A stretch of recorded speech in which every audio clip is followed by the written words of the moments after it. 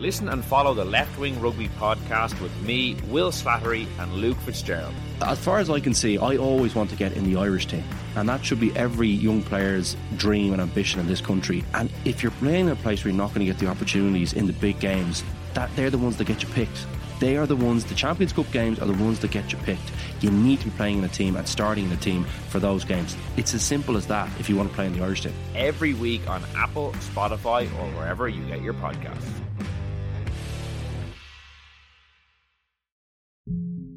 Yeah, having my head shoved into the steps of the Ulster Bank in Ranelagh, cold butt of a gun put into the back of your skull, that's a moment where you go, okay, yeah, I think this one's up. How does a high-flying academic become one of Ireland's most prolific bank robbers? What I would see as the most important part of this still lies open. I'm Not Here to Hurt You, a brand new series from the award-winning team behind the Indo Daily. That November day, that's where it all begins. Out now, wherever you get your podcasts.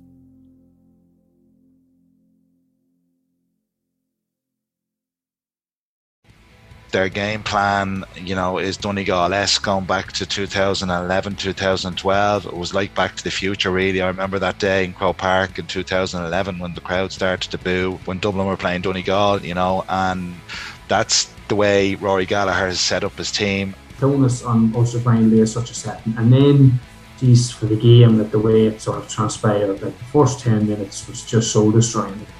Well, a very busy weekend of football action as the provincial championships reached their conclusion, and there was a stark contrast between the finals on Saturday and Sunday.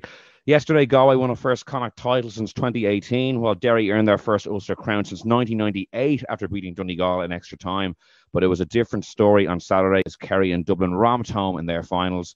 Welcome to the Throw-In Podcast. Will Slattery here as always. And in just a minute, we will be joined by Kieran Whelan and Dick Clergan to look back at all the weekend's provincial final action. But first, Michael Verney is here with me. And Michael, I know you were on Tailteann Cup duty over the weekend. And we chatted last week about it, how maybe the kind of first two games didn't really catch fire. Did you get a sense that maybe it built a bit more momentum over the weekend? Yeah, I think so, Will, yeah. And if you look at, two of the provincial finals that we're going to go into detail on later in the show were non-events really. They weren't competitive. Whereas if you look across a broad range of Tailteann Cup games, they were, the margin of victory was quite small.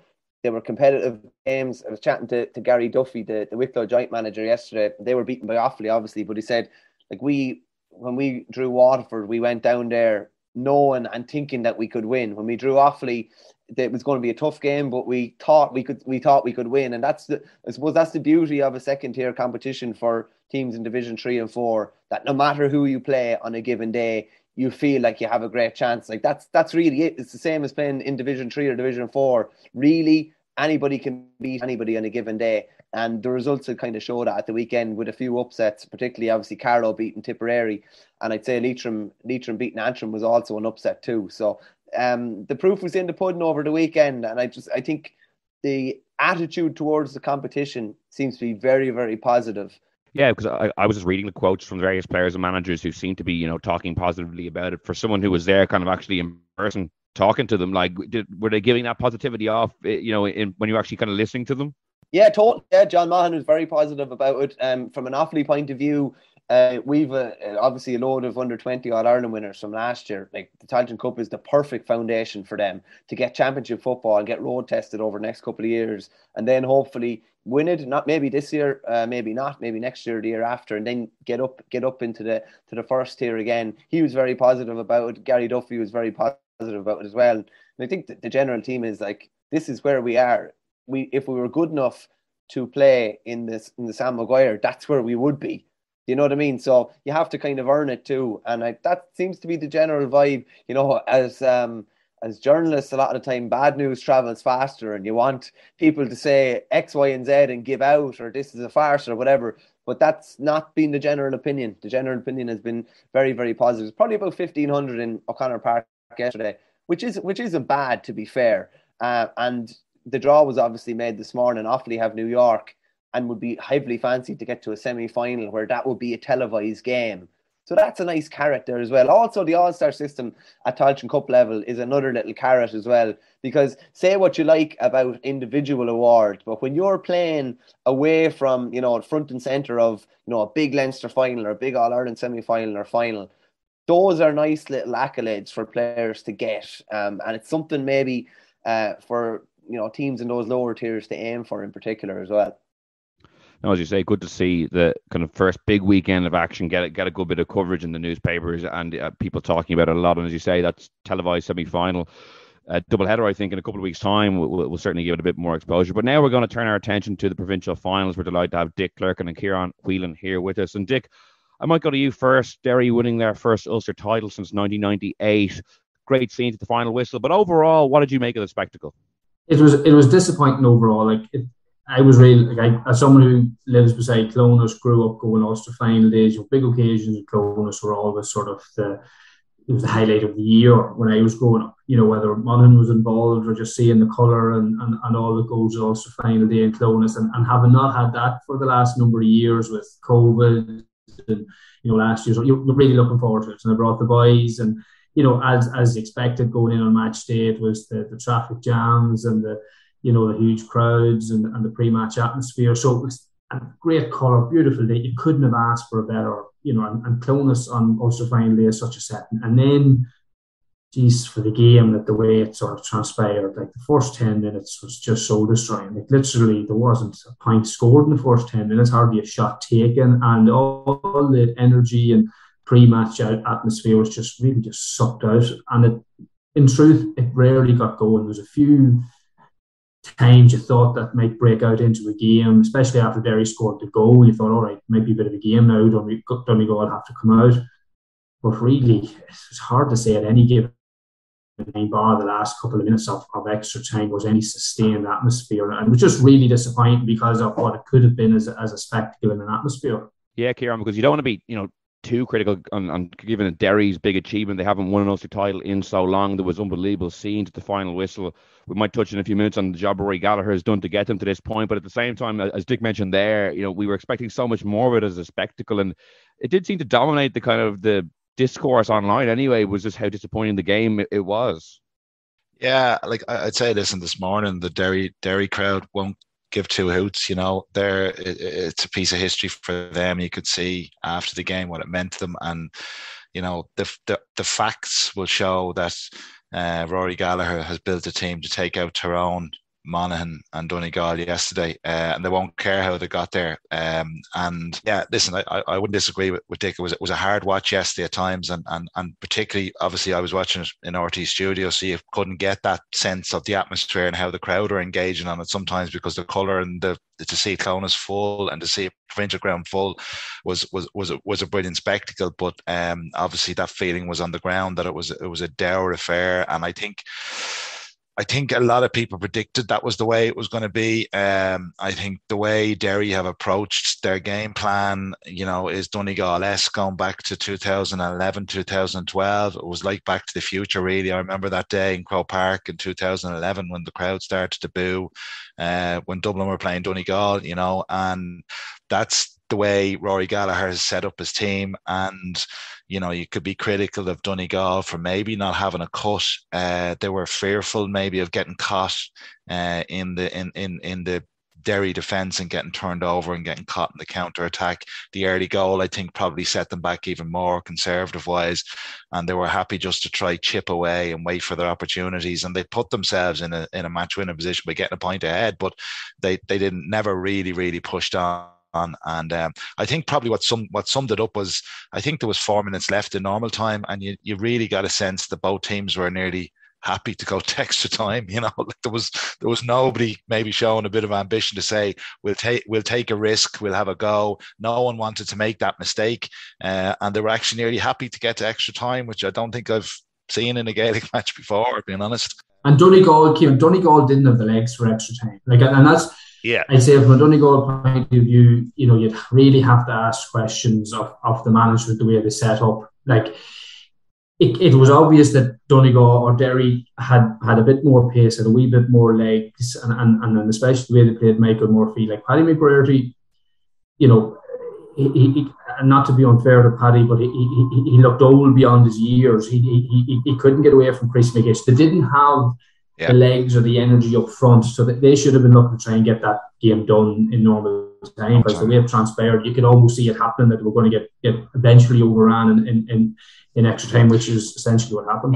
Yeah. And I think Dick, what was really stood out in the extra time was, again, like Michael Murphy, he's around a long time, and after 70 minutes of high, not high intensity football, you wouldn't call it that, but even after 70 minutes, the matchup with Rodgers at that point should have stuck out to the Donegal management as this is a problem. Rodgers had been going forward all day, he had kicked 3 points, he was setting up opportunities, his pace was causing a lot of problems. How they didn't put it, a Hugh McFadden or someone to tag Rodgers at that point and stick Murphy back in full forward, or even take him off.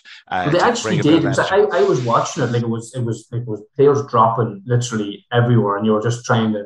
Shane McGuigan went down, Michael Murphy went down. You were wondering like was it going to be like 12v13 at the end, because there's players literally hobbling around, and Michael Murphy did actually go in.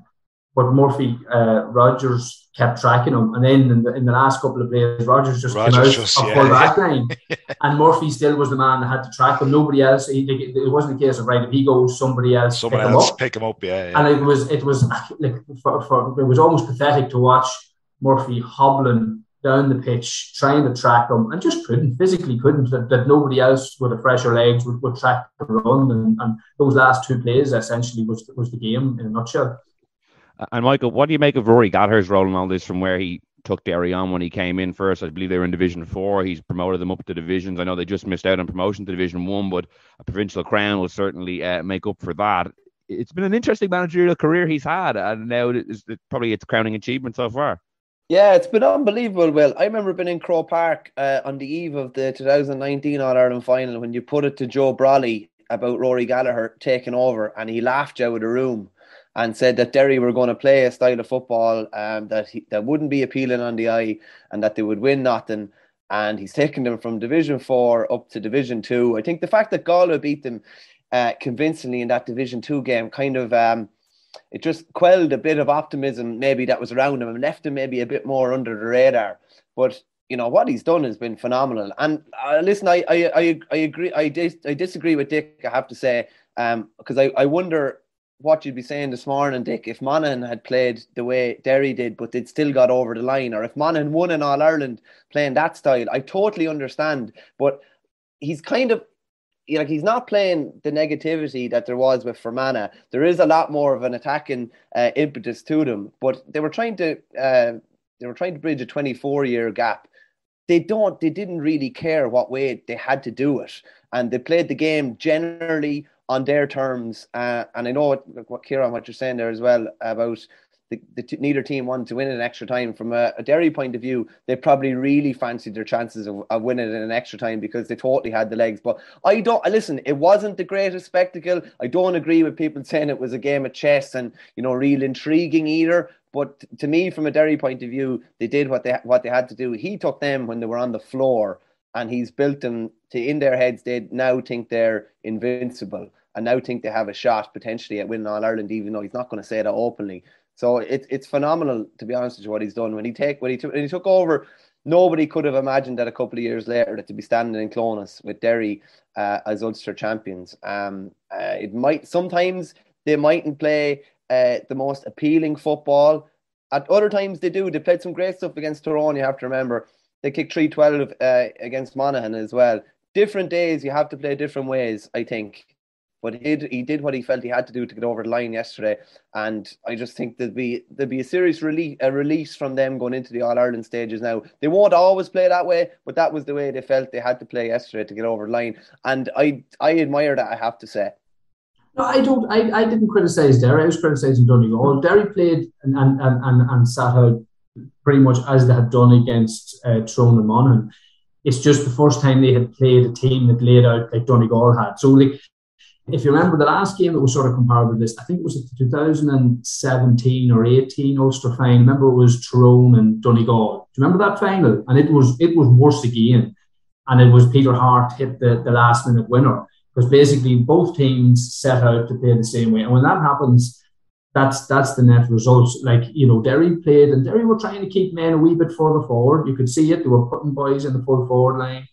They were trying as best they could, but Donegal set out, and I feel Donegal were probably the biggest contributors to yesterday's game in how it shaped, more so than Derry, because Derry did show a wee bit more ambition to get in over the top, and the likes of Brendan Rodgers and boys like that trying, even Conor Glass getting in behind to take a few shots at times. So I heard Derry went out as much as they could with their stalwarts. Donegal, it's you have to be less complimentary towards them. I think it's the Derry game plan really does dictate the terms, and it was Donegal that kind of had to change.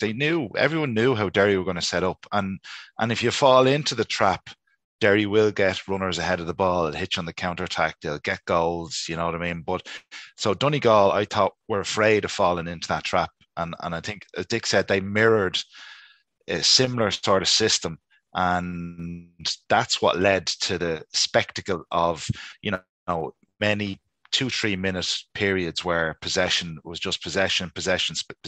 Don't get caught in the turnover. Make sure we execute a shot, get the ball dead so you can reset or do whatever you have to do, and that's going to happen when two teams mirror the tactical approach. You know what I mean? Yeah. So one area, and I think Derry have ridden their luck in the last two games, and it's a bit of the way kickouts and possession from kickouts dictates a lot of games. Again, they didn't do well on kickouts. Their goalkeeper, he hasn't been found out yet, but I think of one area he's very suspect. He hasn't got a good kickout. Sean Patton, we know, and Rory Beggan before him. So Donegal and Monaghan before them got a good percentage of their own, and Donegal turned over a lot of their kickouts. But Donegal didn't have a plan to get quick early ball in, because there was space, even with packed defences. Like, there was times I looked up and it was Paddy McBrearty and Chrissy McCaig on their own in 45 metres of space, and like Paddy McBrearty just wasn't fit to get away from them. Donegal should have had some sort of plan to say, well, we get these kickouts turned over, have an outlet, have an early ball in, and they just didn't use it. And there was space. Yeah, Dick, on that, just in the second half, like, there was a period when Donegal got ahead, where they got 3 points off quick transition kickouts, but Patton didn't use the boomer really. I know he was still getting them out quick, but Derry were pushing up at that period, and the only chance to get at them was when they were pushing up on that kick out. You know what I mean? I thought he could have hit a couple over the top. He could have, but they were still getting them out. They were getting a lockdown my wing a few times on the uncovered stand, and then they were looking up, and there was options. Like, I remember one time, it was literally Paddy McBrearty and Christy McCaig on their own, and it was a case of, like, that's what a corner forward should be able to do. Get out in front, get this long ball in and take them on, and you were just crying for them to do it. Wouldn't kick the ball in, and it was laboured, and then Derry got the man back, opportunity lost. So the game was there for Donegal to win at that stage here, and you're right. They were 2 points ahead. It looked like Donegal's game to win, to push on, to be a wee bit ruthless, but they just couldn't get out of that conservative sort of hand passing game, and eventually, Derry reined them in, and the rest is history. And Michael, in terms of the All-Ireland series, and then Galway advancing to that side of the draw yesterday after their victory over at Roscommon, and with Dublin and Kerry on the other side of the draw, who do appear to be the two favourites at the moment, it's very open on the other side of the draw. Obviously, the qualifiers will play out, and we'll see who goes into what part of it. But there's a huge opportunity for a couple of teams who haven't played in an All-Ireland final in a long, long time. Yeah, opportunity definitely knocks on that side of the draw. While we're all hoping it ends up Dublin Kerry semi-final, and that'd be, a mouth-watering prospect, there's loads of opportunities on that other side.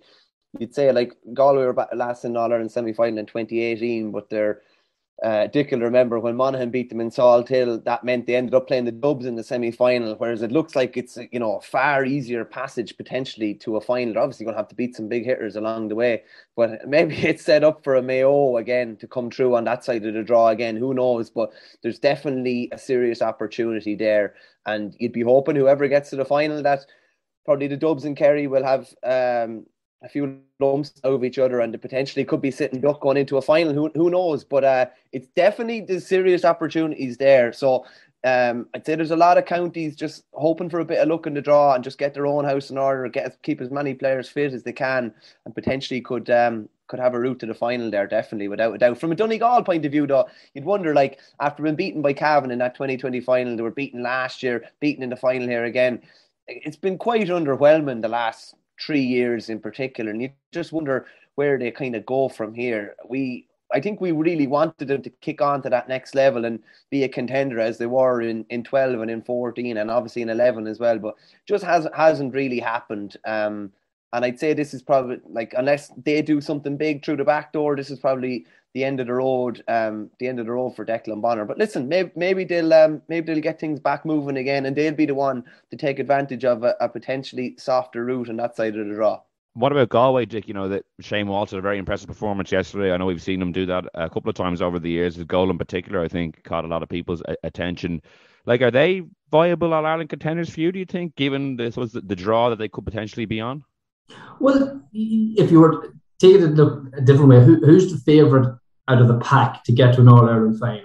And you'd probably at this stage you'd have to say Galway, just based on form, fitness. You know, they've got their key men fit, where there's a question mark pretty much over everyone else in there, be it Mayo, Monaghan, Tyrone, Armagh, even Derry. I'm not sure Derry's style of football when you get to Croke Park is going to cut it. You know, they're going to get found out, but they are what they are. So yes, Galway are the team out of that pack that you say, based on form, should be looking to get to an All-Ireland final. So if it comes to who's that going to be? Is it going to be a Dublin or a Kerry?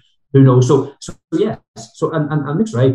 Like, what an opportunity. There could very well be a Roscommon, a Monaghan, an Armagh, Tyrone, any of those. Like, there wouldn't be 3 points in the handicap between any of those teams playing each other over the next number of weeks. So it'll be a good man to predict who comes through. And Pádraig Joyce, after, if you consider where Pádraig Joyce was, 12 months ago, he caught a lonely figure in Clones after being relegated, and then went on to lose, two Connacht finals in a row. Now he's got a Connacht title in the bag, and we're here talking about them being the favourite team to get to an All-Ireland final. Like what a turnaround for him, and there's a great credit to, like, Pádraig Joyce is a bit of a breath of fresh air, I think, as a manager. He's a hugely passionate county man. He's not an outsider. He's very blunt when he has to be blunt about whatever issues it might be, and it's great to see. And I can obviously see it's having an impact on his players who are responding to him.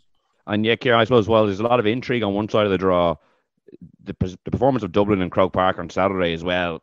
Surely the performance of the weekend. Like, how impressed were you with that first half?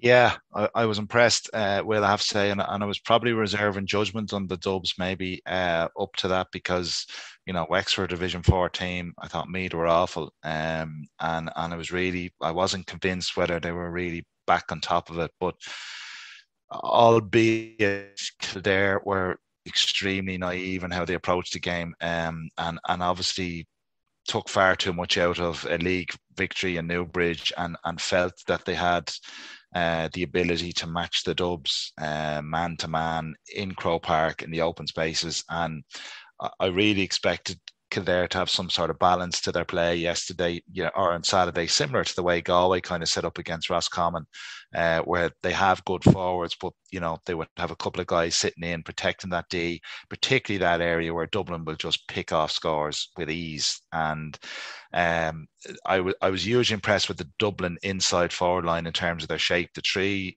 inside forwards played very, very deep. They were literally on the end line, and pulling 3 Kildare defenders in with them, and they left a lot of space in front of them. And Conor O'Callaghan looks as sharp as he's ever looked, and Dublin just exposed them badly by getting ball into that space and having second phase runners coming off the shoulder and just absolutely carved them open. So I was generally impressed with Dublin all over, in terms of, I thought defensively they looked solid and looked to have that plan back in terms of getting a little bit of extra cover. I thought Comfort's kickouts were good. They dominated they won the midfield battle, and particularly up front was where I thought they were hugely impressive. But expected a lot more from Kildare. So it was a very, very disappointing Kildare performance to turn up as flat as they did. And you could see after obviously 10-15 minutes, their body language was poor. The confidence was drained out of them. And then they started to force shots from difficult positions, similar to what they've done in previous years. So, Dublin are definitely back as contenders, but poor day at the office for Kildare. Just on that as well, there's a willingness from the Dubs now as well to play that kick pass inside maybe that we wouldn't have seen before. There's not as much lateral play. Even, I know Colm Nally would have called Kieran Kilkenny his style of play. He's a swinger. He's almost swinging the ball from one side of the field to the next. They're much more willing to kick that ball inside. And whereas, I remember against Kerry in the league, Brian Fenton was leaving nearly like a Gary Owen inside. Like, they're not doing that anymore. It's a lovely ball popped either over the full back into the forward's hands or just in front of the full forward. But as Kieran says there, the naivety of Kildare was really hard to believe. To think that, I do think they took too much stock in that league game. To say that they wouldn't have played a sweeper even for the first 10 or 15 and made sure it was tight early doors. Like, the game was over after about 15 minutes. And to say it's one thing, an inside forward getting a ball and being able to maybe go at the full back. It's another thing for an inside forward to get a ball and have a lad, racing off his shoulder. There's nobody there standing in front of him. There was no one even tracking Kilkenny for the first goal, which was just a bit bizarre. And I do think we said a couple of weeks ago on Kildare, there's a willingness to attack and they're very attack-minded, but particularly I'd say in their half forwards, I don't know if the same willingness to defend and do those hard yards as a half forward is there. And then even a lot of time they had defenders in place and big numbers in place, up to 12 guys maybe behind the ball, but a lot of guys playing passively and not actually doing anything. They're filling a position, but they're not, putting pressure on the ball. Like, if you let Kieran Kilkenny get ahead of steam up, like, he's not going to be stopped whether there's two lads in front of him or not. You have to block that run after 2 to 3 yards. You can't let him get his pace up. And it's just really surprising from a Kildare point of view that they were that naive to think that they could take Dublin on as they did. And they just ended up with egg in their face. 5 goals in 20, it wasn't even half, it was 25 minutes, I think, on the clock, those 5 goals in. Like, I don't care. Dublin could have played 30 other counties and he wouldn't have done it. Like, there's really no excuse for allowing that to happen. Like, I do a lot of work down in Kildare. I was chatting to people down there during the week and I was saying, you should have a real cut at these boys. You should be confident. But you're almost assuming, maybe that's coming from Ulster and Monaghan, that whatever about having a cut of the team, that you do the dirty work, you do the hard yards to keep yourself competitive and keep it tight, because that's almost given up here. Whatever about how you're going to play and attack a team, you never relinquish your responsibilities at the back. And if you just watch, as you said, and Michael, the efforts or half efforts of Kildare tackling and tracking, it's everything. It's about no pressure on the kicker to allow a nice weighted ball inside, no pressure on the corner back, on the corner forward, no tracking in the run. Like, everything in those phases, is poor from Kildare for those goals to go in. And, it was really very, very, very disappointing. And for a Glen Ryan team, you'd imagine if you worked on anything over the last 12 months, that it would be that bit of steel, bit of eagle to try and not let that happen. So he must be desperately disappointed this morning looking back at that. Just on the other side of it as well, like Cormac Oslo, Khan and Dean Rock were tackling like dogs. Like, they would do anything to stop you there, even if it was a foul or just really heavy tackling. They were always making the man turn. You just, like, that's their first line of defence, whereas Kildare's last line of defence was still loose and was a man-to-man at times. So, probably very impressive from Dublin, probably very naive from Kildare as well. But you have to say the Dubs are ticking along nicely. And, you look at someone like Lee Gannon, who probably learned a lot on the job throughout the league. Look how comfortable he looked the other night, having 7 league games under his belt. And now he's another 3 championship games. A lot of them look like different players now. And I think even Con coming back has just made the attack tick in a different way, that it wasn't like that without him. And they all look full of confidence again. And all of a sudden, from being in the chase and pack, they look like they're the one to beat again. Yeah, Kieran, like, how close do you rate the top 2 at the moment in terms of Kerry, who would have come into the championship as, strong favourites after their league final performance in particular? There were a load of question marks about Dublin, but as Michael says, given how Dublin have played recently, like, do you put them very close as a 1A, 1B almost, rather than a 1 and a 2? Oh, Jesus. Well, Kerry are still half favourites. Certainly, listen, it's a very, very difficult one to gauge, I suppose, because, have either of them really been road tested? Kerry the other night, listen, with all due respect to Limerick, it was just a challenge that was way beyond them. And Limerick like to play a possession game, and they'd like short kickouts, and they couldn't get the ball beyond the halfway line, and they couldn't execute any sort of pressure on Kerry at all. And Kerry, you felt, were actually playing in third gear. At times, I thought the Kerry lads even looked bored, if you know what I mean. I'm sure they got much more quality out of the training pitch the last couple of weeks. And that's no disrespect to Limerick. They've had a great year. But so, like Jack O'Connor has set out a stall to be ruthless. He wants to win every game. But we still don't know. They look like they've obviously had a good defensive structure set up. They didn't have to utilise it the other night. Paddy Talia's done good work. They're bringing a lot more physicality to it, particularly in the middle third. And we know what the forward line can do. And Dublin probably similar. But I think the challenge for both Dublin and Kerry is when their forward line is going to be denied that space. And I think, there's going to be different challenges coming down the line when a team will try and frustrate them.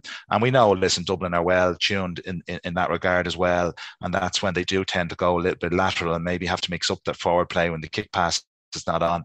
And Kerry similar. So I think there's different challenges for Dublin and Kerry coming down the track, but the key thing is you have to deny them space, and their forwards are so good that if you leave them space and leave them one-on-one, they're going to open you up and do serious damage. Kerry will probably be a little bit disappointed they didn't execute a few more goals maybe. They were quite conservative. They were just happy to keep the scoreboard ticking the other night, you know what I mean? So they still look to be well ahead of the pack, but no one was really they've not road tested yet.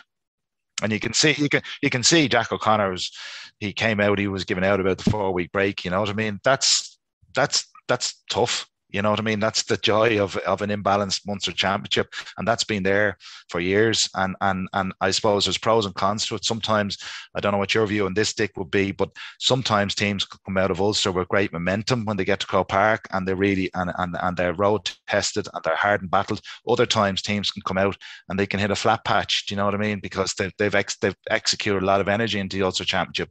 So it swings and roundabouts, you know. Yeah, I always laugh, and it's not a new argument from Kerry. You know, when it suits them, it's all the extended layoff and the lack of competition in Munster is a hamper, is a damn much harder task to come through Ulster and all that. So, no tears for me for Jack.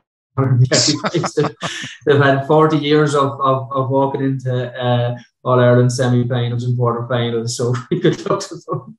They could go on holidays for a week if they want to kill themselves. But Dick, just looking at their schedule, so they played Mayo in the league final on April 3rd. Yeah. So since then until June 27th, I think they'll have played Cork and Limerick in competitive games. Like, they probably played challenge matches as well. But that's a very kind of light schedule compared to some other teams. Like, and team in the back door could have played 2 matches between the time Kerry last played against Limerick and a quarter final. It could make things maybe a lot more interesting. And it has always been us, in reality. Like, Kerry's route to Croke Park has always been softer than anywhere else, and so if it hasn't been a problem then, and Kerry want to go and kick the door down Croke Park and say been the provincial championships, we want a tougher run to Croke Park. I haven't heard those calls been too loud, so good luck to them. They'll be coming crying when it looks a wee bit later. If they want to go and play challenge matches and club matches to fill their weeks, fine. But they're in fine fettle, they're fit panel. They've got nice preparation time now for a quarter final. That's most counties to take that. Yeah, because Kieran, if you look, say, for Mayo, for instance, they'll have had 4 weeks to kind of recover from the Galway defeat, get some players fit again. They could have 2 matches potentially, and then they could have a real crack off someone in the quarter final. The schedule might have broken quite nicely for a team like that.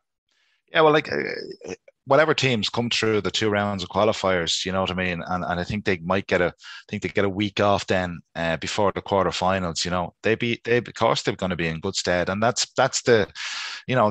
something I suppose that has been prevalent for years. The teams that do get a bit of a run, we've seen Mayo do it a couple of times, in the old format, having to come through 4 games in 5 weeks, and it certainly doesn't do teams any harm. We've seen Tyrone win through the back door as well. So absolutely. And I think that's where like even Dublin are in a similar position. They've 4 weeks to wait. Like, I know they're taking a week off this week, regrouping, and come back then and get a bit of a breather and get ready for the quarterfinals. And we've seen, we've seen it plenty of times before. The provincial champions can get caught cold by a team coming with momentum. So I think Dick said it earlier on, there's very, very little between the amount of teams that are battling to get back into the competition. When you've Armagh, Tyrone, you're going to have Roscommon, you're going to have Donegal, you've Monaghan, you've Mayo. Like, there's a lot of quality there, that teams that are trying to get to that quarterfinal stage. So the next couple of weeks are interesting. Like Mayo, I don't know whether the word from the camp, they've still a couple of injuries. They've had time to regroup. Is everything okay down there? We'll find out on Saturday evening, and Monaghan be hoping to go down probably and ambush them in Castlebar. But and you always got to wonder. They've come back to the well so many times. Is there another fight in them, or could they get caught on Saturday evening? So next couple of weeks are going to be very interesting. Yeah, Michael, is there anyone in particular you're looking forward to seeing in the qualifiers, how they bounce back from an earlier season defeat? No, probably Monaghan would be one, I'd say, being honest with you. And that's why that game this weekend is so intriguing. Banty hasn't won in Ulster. Sure, he hasn't, Dick, with Monaghan. And there's been a fair amount of hype there between Donny Buckley's involvement as coach and Liam Sheedy's involvement as, I don't know, is he an advisor or whatever. They're throwing everything at it. And they probably underperformed badly against Derry, you'd have to say, last day. And that's an intriguing one. I think the winner that goes on a run, the winner of Mayo and Monaghan goes on a run. Monaghan would fancy their chances potentially of going the back door the whole way through to a final potentially, and obviously Mayo will fancy the same. So I think that's the game of the weekend, and could be it could be a season defining game, because I think the winner has a serious chance of taking scalps along the way and potentially ending up with a big juicy kind of a prize of an All-Ireland final maybe at the end of it all. Yeah, Dick, I'll give you the last word on that game. So, do you think Monaghan can produce an upset? Hear mixed messages coming out, or not mixed messages, certain things coming out of Mayo in terms of injuries and different things. So who knows what way Mayo are in terms of Monaghan going down. I'm raging. I have a family wedding over in London next weekend, and I've looked at every possible route home, flights, everything, but I had to knock it on the head with find a pub somewhere around Kingston to watch the game on Saturday, because it's going to be a serious occasion. Like, Monaghan and Mayo have never played in the championship. It's going to be a full house over in Castlebar, bank holiday weekend. You talk about the new world of the football championship in terms of these provincial, championship games at the right end of the summer. This is a typical example of that. I was in Castlebar a couple of years ago when Donegal went down, similar occasion. It's going to be a massive game, huge occasion, a huge Monaghan crowd go down. I really fancy Monaghan. We always, unfortunately, sometimes don't deliver our best when we're favourites, and there's expectation there, as Michael rightly said, against Derry. But on the flip side, we nearly always bounce back and contend really well when the backs are against the wall. So I'm expecting a huge performance. I think Mayo, you couldn't be getting a better time.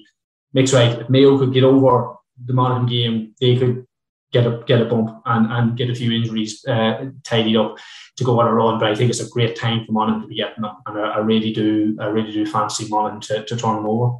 I think what's interesting, it'd be interesting to see, Will, how Mayo approach the game tactically. Like, when you look how Galway kind of turned them over, and Monaghan will, obviously with Darren Hughes, they will have a defensive plan in play, and Mayo have kind of traditionally backed themselves to beat the large majority of teams on the front foot.